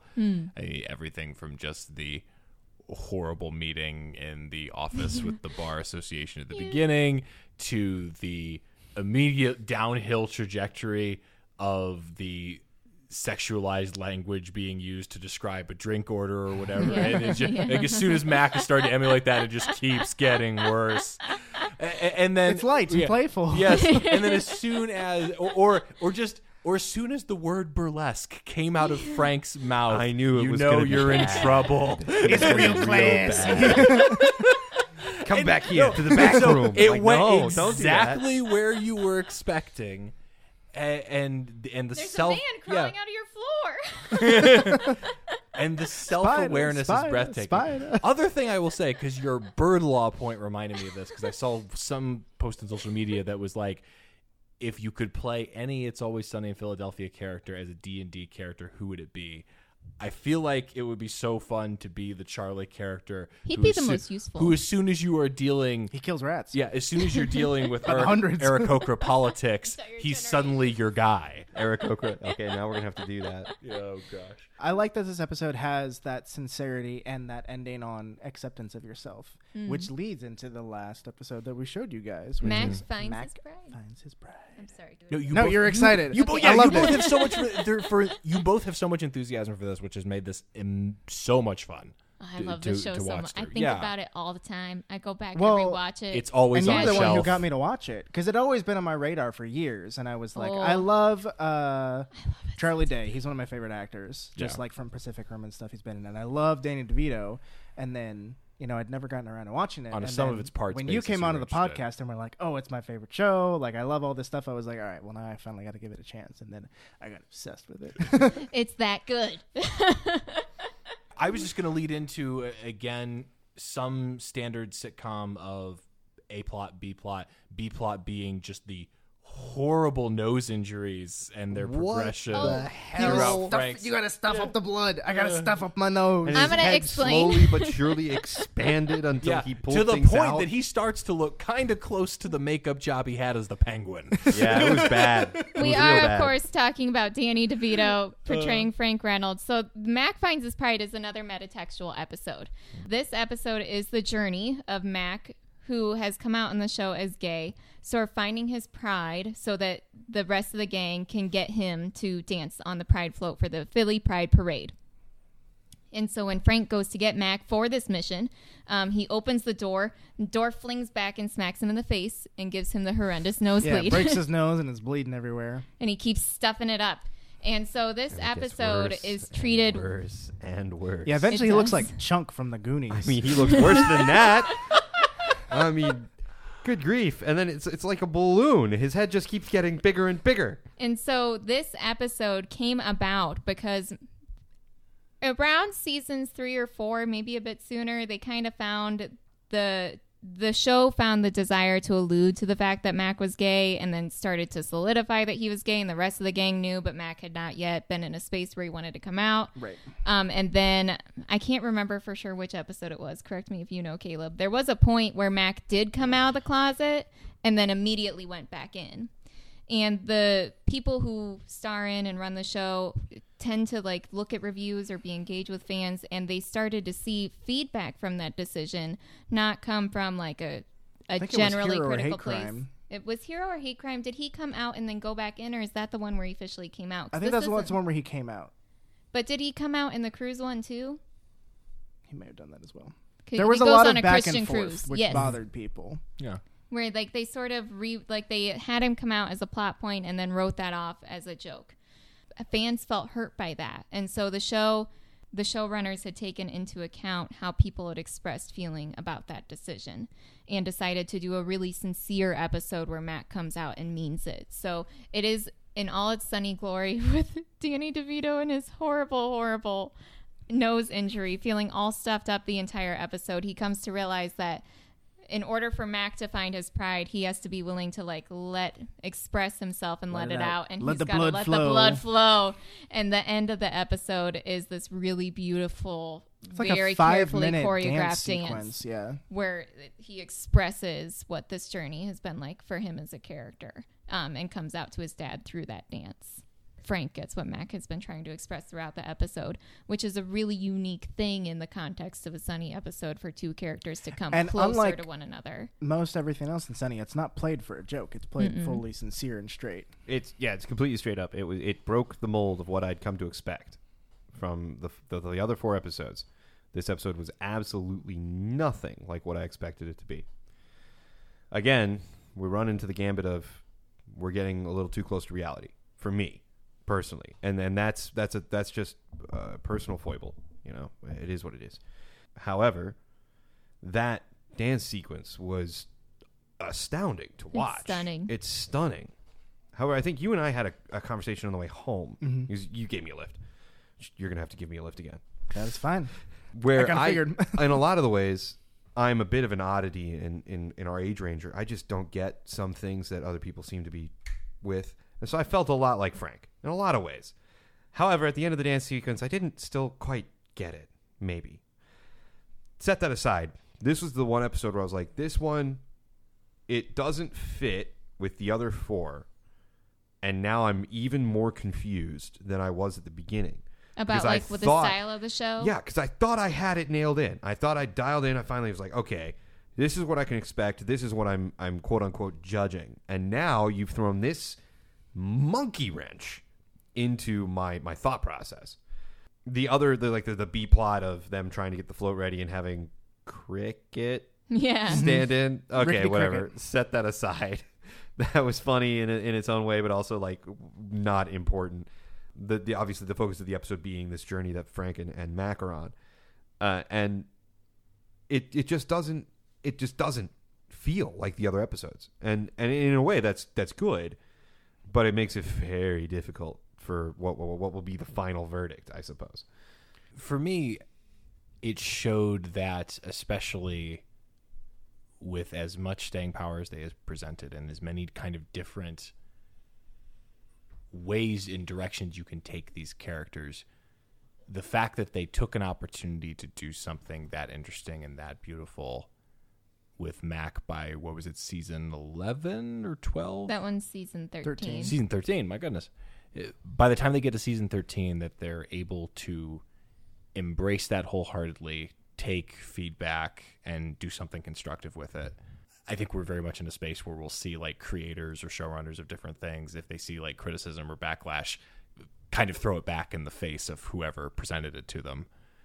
And the fact that I think there is kind of an audience insert in some ways with Frank, to going alongside this this personal journey for Mac that, again, we got a very limited window into with the one episode dedicated to it.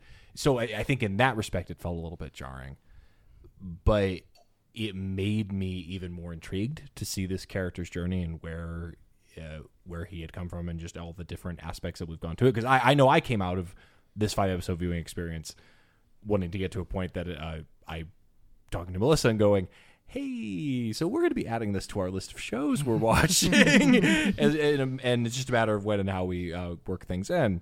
I found myself appreciating that by the time we finished watching these 5 episodes, that it was able to have these conversations, to give its characters space to do interesting things and to thrive, and to go in these interesting and artistic directions. Because it reminded me of some of those best moments of watching Scrubs, where it's like the fact that an artistic set piece of this level was executed with at least one party involved being a character that we have been along with every ridiculous and comedic phase of this journey for, and getting to see them do something like that is amazing. I agree, Ben.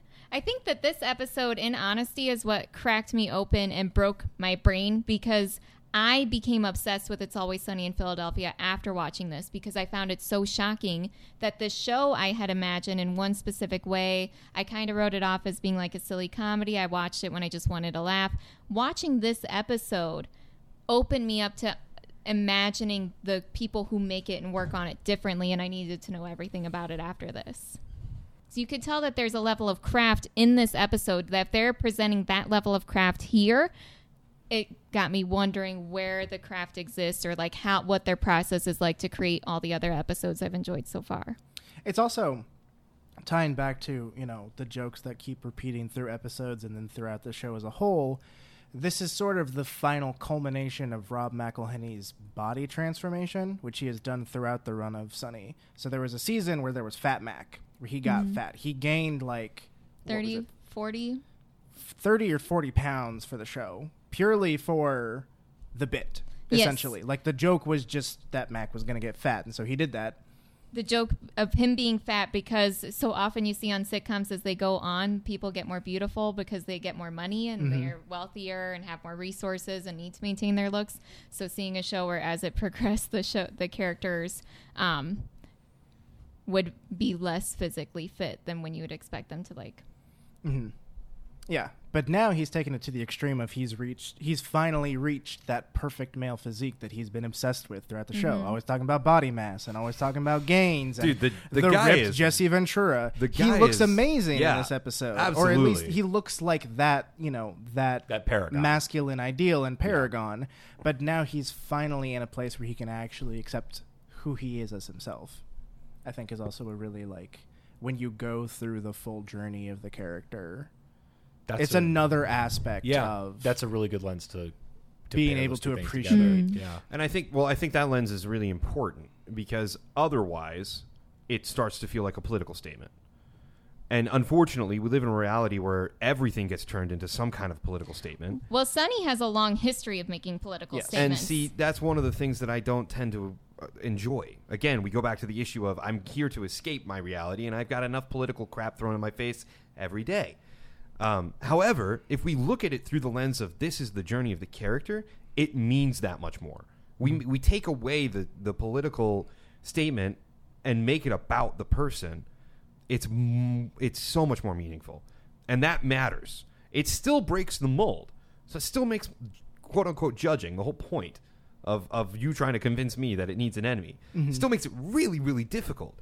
But that episode gains a lot more momentum and weight because in my opinion, when you take the politics out of it, it becomes much more meaningful. Well, and going back to that Chekhov's idea, like the fact that there's so much said and done, and that Frank's entire motivation in the episode is centered around the float and the parade. Yeah, you're almost expecting a parade finale of some kind, Yeah, and it's absolutely. and it's the furthest thing from that, and it works so well. So I guess in a sense, it didn't break the mold.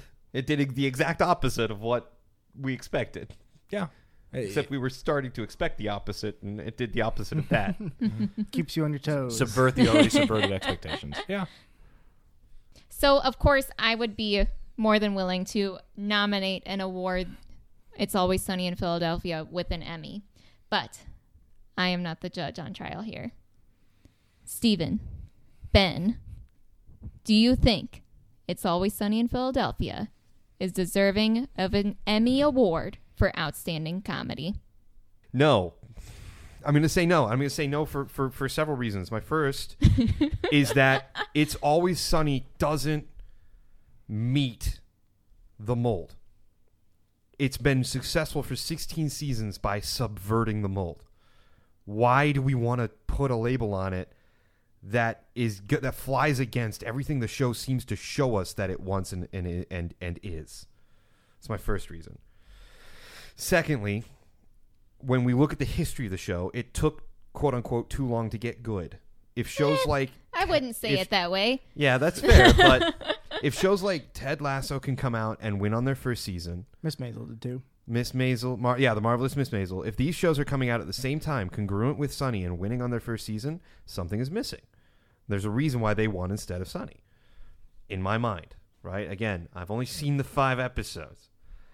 You're not on trial. The show is. Right. So Well, I'm being a good judge and giving you my reason. My third reason is purely personal. I don't necessarily care to watch more. I saw my 5; they were entertaining, but I have I'm not gonna.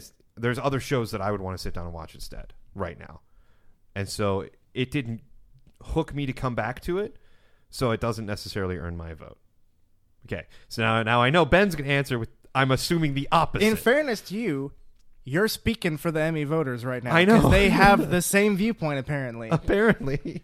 Well, and the issue with something that breaks the mold is that you almost feel like you have to create a category in order to bestow upon it what it may well deserve. And the Emmys are not going to do that. No, probably not. If we're just talking about objectively how that category seems to work, whatever seems to be the most exciting pick and is generating a lot of buzz and something that's had a lot of staying power is kind of the opposite of buzz. So it's kind of in that way working against its own longevity. If we're talking about rewarding it an Emmy or if it had earned one like in its second decade of existence. I mean, speaking from just my own personal enjoyment of it, I think it would absolutely be deserving depending on what else it's up against. That's obviously the biggest challenge here. Like what other comedies in any given year are going to be the reason It's Always Sunny? Yeah, are going to be. It's like, why is it getting silver medal or worse because someone else got gold? So what is it up against? But that said, in terms of, in some ways, for the irreverent comedy that is stuck to exactly who it is, that has become something of a cultural staple, and frankly does not need an Emmy to justify how excellent it is, I think it's exactly where it should be, even if it never wins an Emmy. Ouch. So, for the record, that's a no. No, It's a very generous no. I think I know, no, okay. If I was on the Emmy voting committee, I would have taken care of this years ago, and we would not be having this conversation. I would. So He would have given you're season 5 an Emmy. Right. Yeah, no, it's like because the fact that we only went back 10 years, we should have looked back at its entire run. But just for fun to know, Rick and Morty first debuted in like 2014. It didn't win an award at the Emmys until 2020. Yeah. And Scott Marder, who wrote for Sunny, So is that the one who 5 won to it. 6 year window sounds about right, and especially if that's when the show really started to find its footing. Like I said, that Schitt's Creek win was its 6th season. Yeah. But if the argument is that we're voting on it now, Yeah. I can't. I mean, I hear you. It's Right? okay. I'm not fighting it. I've laid out my argument. It is up It's to a you, good listener, argument. now Yeah. to decide. I do think that the show itself should have deserved a win before now. And I think there's something beautiful I think about that. So in that regard, you and I are I on the think same you and I page. agree. It should have earned a win already. Yeah, and at this But point, if the staying power argument works is- against it. Yeah, if the argument is, does it deserve one now? Well, I'm sorry. It kind of sort of feels like that ship has sailed. I think a there's little something bit. very beautiful about the argument, though, that, like, you know what? It doesn't need one anymore. That's true. I don't think it's Sunny. If it has It's one. not very sunny to be an Emmy award-winning show. I mean, the episode itself, the gang tries to win an award, speaks volumes Desperately. in this instance. It doesn't really feel true to character if it does win. It would be like the beat up car that you have had for years that you probably should have replaced by now, but has tremendous sentimental value for you and still does everything that you need it to. It would be like that vehicle winning the Indy 500. It just doesn't fit. But for you, it means everything in the world, and that's what's important. Sunny's a brilliant show. It is. I'll stand by that statement, even if I don't want to watch more of it. It is brilliant. It's well done. It's well executed. And after we spent this entire episode breaking it down, it's still great. And I'm on summer vacation, so I will be getting caught up with you guys soon, I'm sure. Ben, I am so excited for you to see Reynolds versus Reynolds, the serial defense. Yeah, I'm going to have to watch that with you. Okay. I Me did just too. rewatch it. But Movie night. I watched it today. I think that's a beautiful way to close it. I think that, listener, if you would like to explore It's Always Sunny in Philadelphia, you can watch it on streaming on Hulu and is, of course, also available on FX. Stay tuned for more Scenes of Power coming up next on Storytelling Breakdown.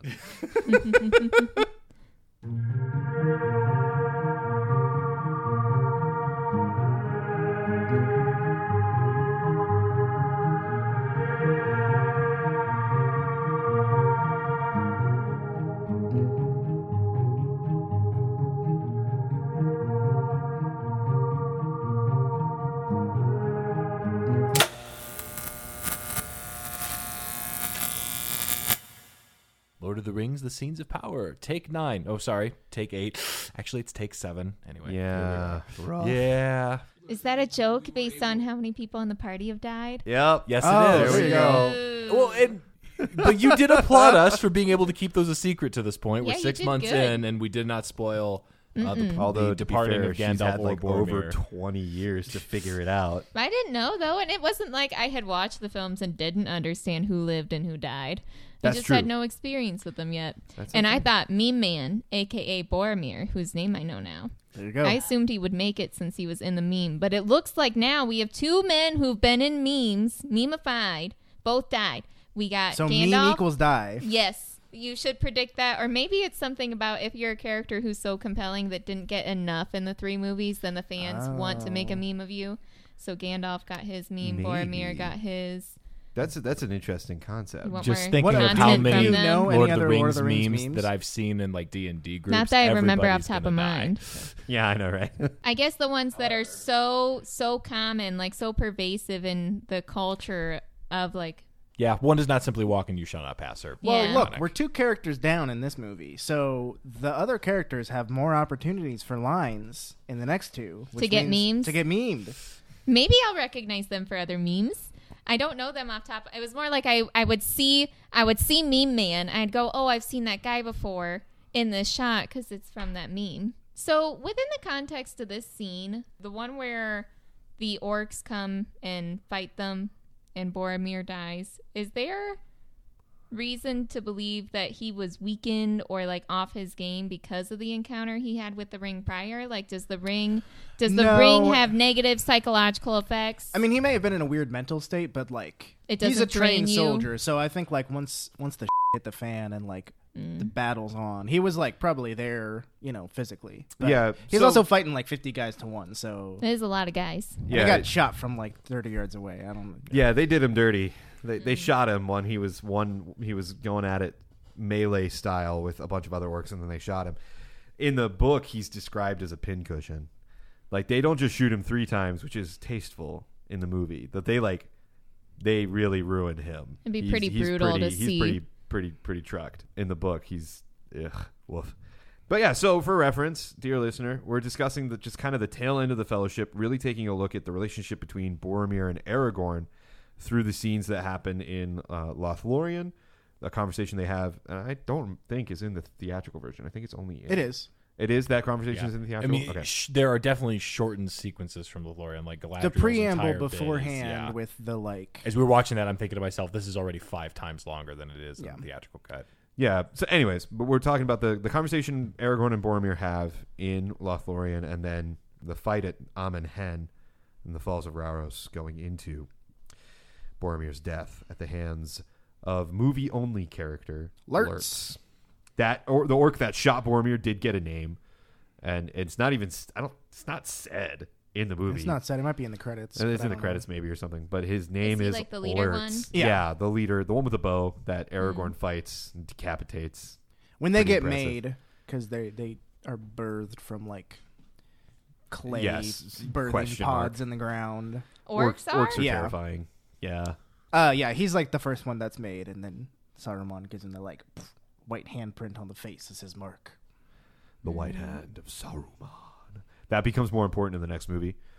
So we actually brought a map in to the studio today to reference. The next movie, Aragorn and Legolas and Gimli spend all of their time in this section, Which is Rohan. which is the country of Rohan. We'll get to that. The Up until horse this lords. point, yeah, they're cool. I love Rohan. They ride Horse horses. lords? Yeah. Is that like the Home of the horse lords, Lord of the yeah. Rings version of horse girls? Interestingly enough, this is a fun fact for Oh, the future. A lot of the extras you'll see of Rohan riders were women Oh, that's cool. because they With had fake they're like beards. Viking, they're like They're horse very, Viking. yeah, they're people. very Norse inspired. So But they do had they, really like- long blonde Blonde hair. hair. And so when there's if there's ever a shot with like hundreds of these Viking people riding, about half of them are actually women. But in the 2000s, if you lived in New Zealand and you You owned owned a a horse horse? and had long hair, They were like, "Come, we will give you armor. We'll and give you will armor. be in We'll the pay you movie." for the day, and come on in. Yep. That's cool. also, So we're getting to that point. yeah, going back to the previous conversation about Lurtz, it's like, oh, why did this Uruk-hai get a name? Merchandising. Look at that. He has a name. So weird. Lurtz, Gandalf, and Gimli bookmarks. That's a I weird have collection. I have Saruman as well, but that one's not anywhere near in as good of condition as these 3. That's fair. But like, why not? Okay, never mind. We're not going to get into why you have specifically these 3 bookmarks and not like others. But I that's think okay. I got them when I was a child, so I don't think I had much choice over Were what they got That's from, fair. added like to the book collection. fairs, Ben? Is it looks like it's from a book fair? Is it like or, Scholastic? or it might have been like when Ooh, Borders yeah. was still a thing, maybe. Yeah, Borders. R.I.P. Borders. So, anyways, we watched these 2 very, very different scenes because one is Arguably 3 with the tempting and the interaction. with okay. Yeah, Frodo. so we did 3 because we did cover the ring, both tempting both Aragorn and Boromir. So really, what we're kind of sort of looking at over these 3 scenes is the dichotomy between Boromir and Aragorn, meme man and handsome man. Yes. Yes. What were I your know thoughts? their names now, though. I don't know. So I think that I'm impressed by, it seems like Shakespearean, the storytelling with all their fancy made-up words and the drama and the presentation. And there's so many words to get to what they're saying. So I think that it's where I can recognize there's a lot of beauty in the filmmaking and in the work and craft that goes into that storytelling. And it just is not my personal style. That's fair. It's interesting as we've gone through this film that this is the character arc or the character arcs that we've preserved, because we did not go into this with an outline of we're going to watch these exact scenes. Like, now we had some we knew for a fact we're hitting this, but we didn't have everything specifically locked in. But you've gotten to watch the first encounter with Aragorn and see his early evolution, a ranger out in the wild, and interact with him a little bit. We get to meet Boromir in the Council of Rivendell, and now kind of get to see how their interactions have gone to this point. And I guess thoughts on that progression now, having gotten to spend some time with them. The evolution of their friendship. Taking what we've seen before and then considering what we watched today. Yeah, I think it's impressive to see them have, I don't know if this word will be too much, have like a greater intimacy with each other versus feeling like there's these boundaries or this distance from the rivalry that they had going in. So it's neat to see before Boromir's death that you get that closure of knowing that he and Aragorn are on good terms and that he fully entrusts Aragorn to see his kingdom or their kingdom to a safe place, even in his passing or after his passing, which is nice because it could have been a lot less resolved for both the characters and the viewer. And when you consider the backdrop, because when we were watching it, Stephen, you talked about just how the enemies are on the move.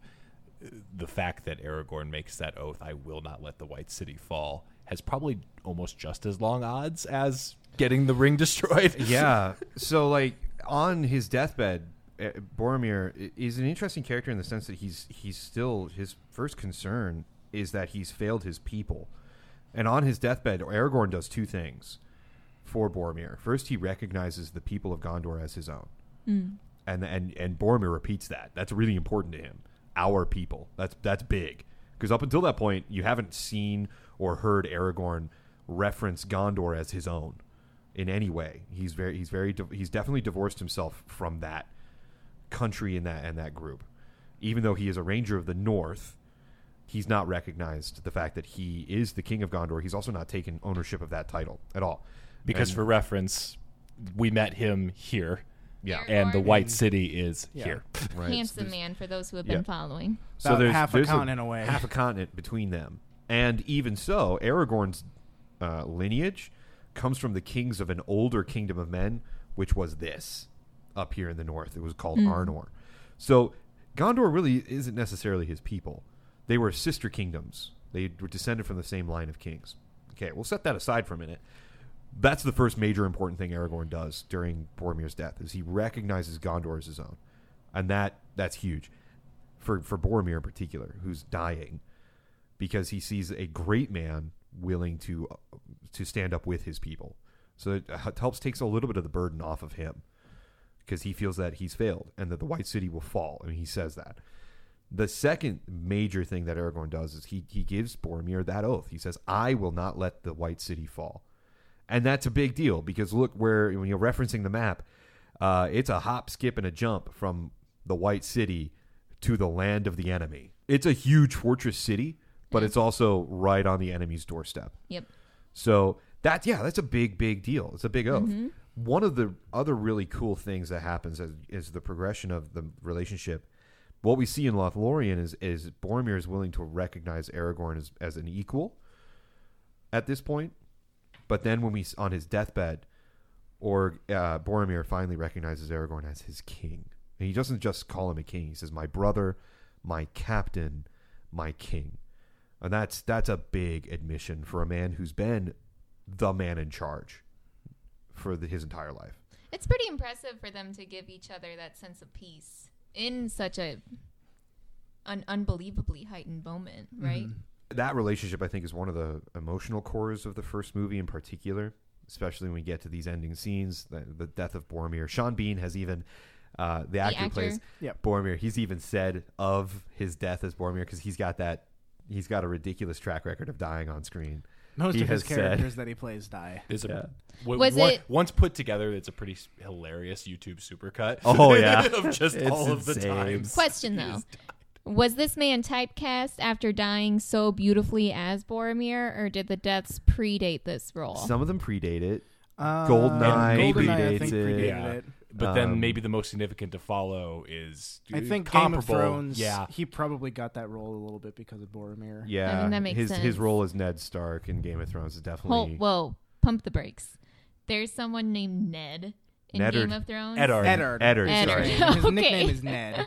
Eddard Stark. Yeah, Ned. I've never seen Game of Thrones. That's amazing. Okay. Now you know. Ned. He dies. He dies. That's okay. In Game of Thrones. I like watching Game of Jones, starring Leslie Jones. But the actor has said that his favorite death on screen was definitely Boromir. I think his exact quote was, Peter Jackson really milked it. There was a lot of pathos there, which is very cool. So this is definitely a little bit of the emotional core of the movie, which can be kind of hard to see through the action and through the dialogue. And it's fascinating, too, because both of these characters were introduced, I don't know the time exactly, but fairly far into the movie itself, right? Yeah, probably Like, an hour each. You meet Aragorn, Well, Aragorn a little bit earlier. A little bit quite earlier, a but bit not by into much. it, and then Boromir quite a bit more even into Yeah. that. It makes sense to like save some of the major events happening with the cast that's going to make it all the way through all three movies. Mm-hmm. But that's interesting to pick those two to be the core of this film. I really do. I'm not sure if it was. I don't know if that's the intent, was that they would provide the emotional and core of the film or not. I mean, it makes Because sense. you do have Gandalf's death, which is big, Mm-hmm. which we covered last episode, and that, I mean, that the Bridge of Khazad-dûm, that death sequence for Gandalf and the music is just brilliant. And again, I don't think that Boromir's death would have the same gravitas without Howard Shore's score to back it up. I mean, Yeah. the whole series loses something if you don't have the right music. You know, it shouldn't go without saying we're here to talk about it, so let's talk about it. But yeah, the music, the presentation, the camera work especially is so fitting for the Spot on. scenes. Yes. Spot on. Although we were talking about the helicopters for some of the shots while we were watching this, and if I'm recalling the piece of trivia correctly, Sean Bean was terrified of helicopters and would He literally climb the mountain to would the set not for fly. like 2 hours Uh-huh. in full gear He would because he did not want to ride the chopper. The scenes that they were shooting in the mountains that we, from the most part, skipped over in between Rivendell and Moria, where the last scene that we covered. They would shoot in the mountains, so they would helicopter up to where they were shooting, shoot their scenes, helicopter back. And Sean Bean was terrified of flying, particularly in helicopter. So he'd he'd wake up earlier than the rest of the cast, get into costume, and hike up the mountain in full costume with all of his props to where they were shooting because he adamantly refused to fly. And Viggo Mortensen, the man who played Aragorn, said like it was one of the most intimidating things because this man has been up 2.5, 3 hours earlier than me, and he's now hiked half the mountain, and now he's shooting these scenes. Mm-hmm. And I'm exhausted already, and I flew up here, Mm-hmm. right? So there's a major physicality to the role that you don't get to see Yeah. on screen as much. I'm sure it carries through though, like I as think far it as does like his because presence. he looks dirtier than the rest of them. I'll be straight up Sometimes, honest. yeah. There's a lot of times where Boromir, like he looks like he's living out in the wilds. True, very true. Well, and the fighting that he does in the sequences at Amon Hen that we just watched, it's a little bit less technical than what Aragorn seems to be doing. It's a little bit more brute force. It's a little bit more brute force, a little bit more visceral, but it Yeah. comes across really well. Mhm. Like, you see just how skilled Boromir is, and he is overwhelmed and eventually killed.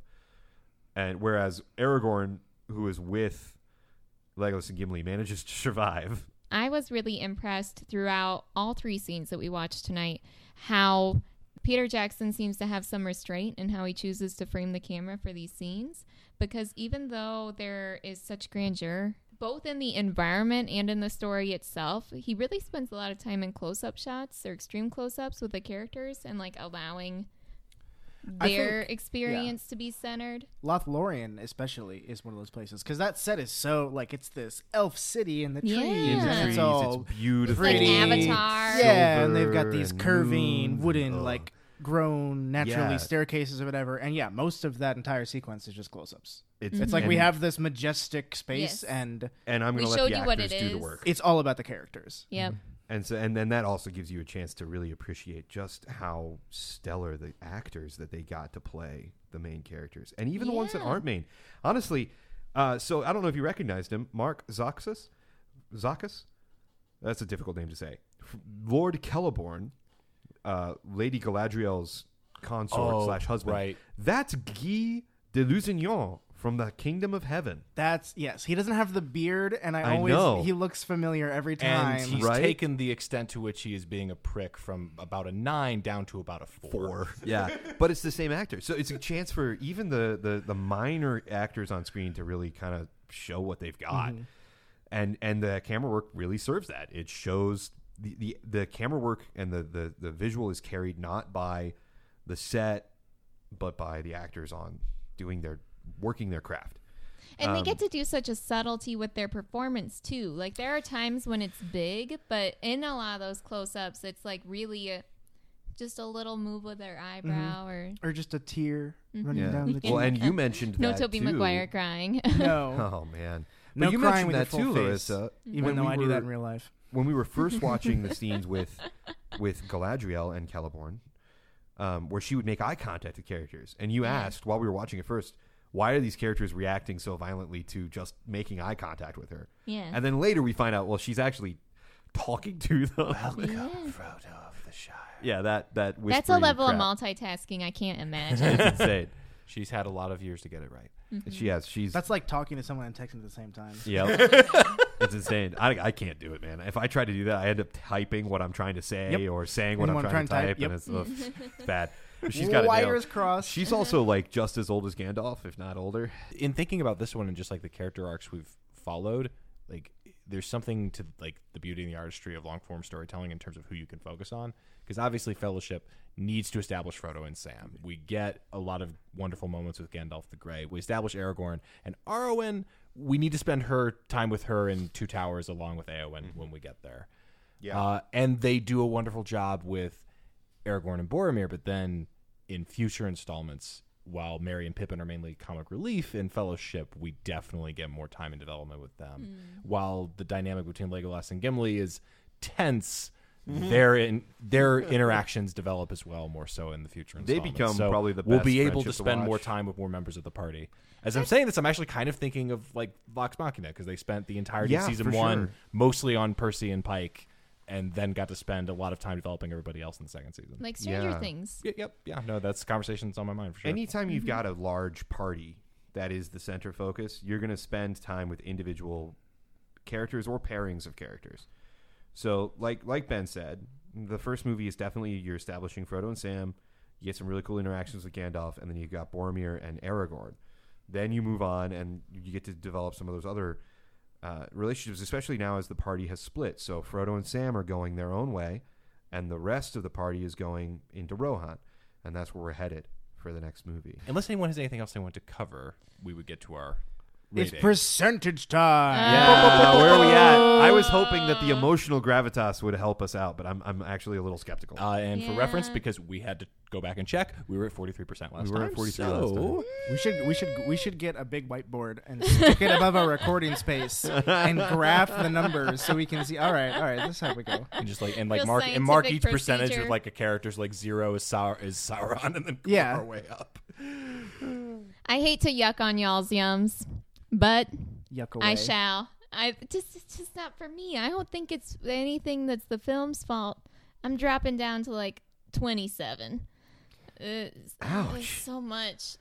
There's a lot there. Yeah. There is. I'm Solid glad that you conflict. guys like it. I'm happy for you. I feel like this is probably not going to be the only time we've had to say yuck on yums, because though we haven't recorded it quite yet, I might be overly critical Yum of yucking. what we're about to do, so, or what we have done. So we'll see what happens. But next time we will be continuing with The Lord of the Rings, The Two Towers. Thank you for listening. Please leave a review, give a rating, subscribe, and share with your friends from wherever you get your podcasts. It all helps Storytelling Breakdown reach more people and grow our community. Check out the Storytelling Breakdown blog, past episodes, reach out, leave a comment, send a message. You can find Storytelling Breakdown on Facebook and Instagram, and you can reach our team at info@storytelling-breakdown.com. Again, people, that is info@storytelling-breakdown.com, not underscore. You can also find our mini-series episodes for Campaign Diaries and RPG Decades at our website and where podcasts are found. Our theme music is by Kurt Remke. Our logo is by Daniel Church. Our podcast is hosted wherever you get your podcasts by John Dawkins and Wayne Shout Productions. Everyone has a story. These are some of our favorites. And this has been Storytelling Breakdown.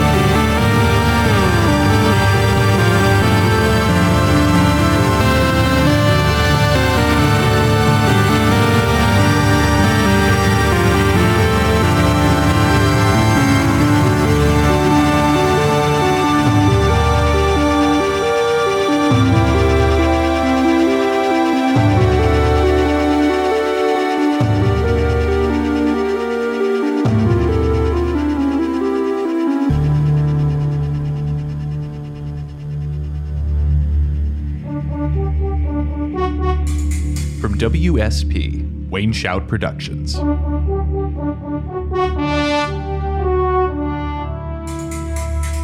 Wayne Shout!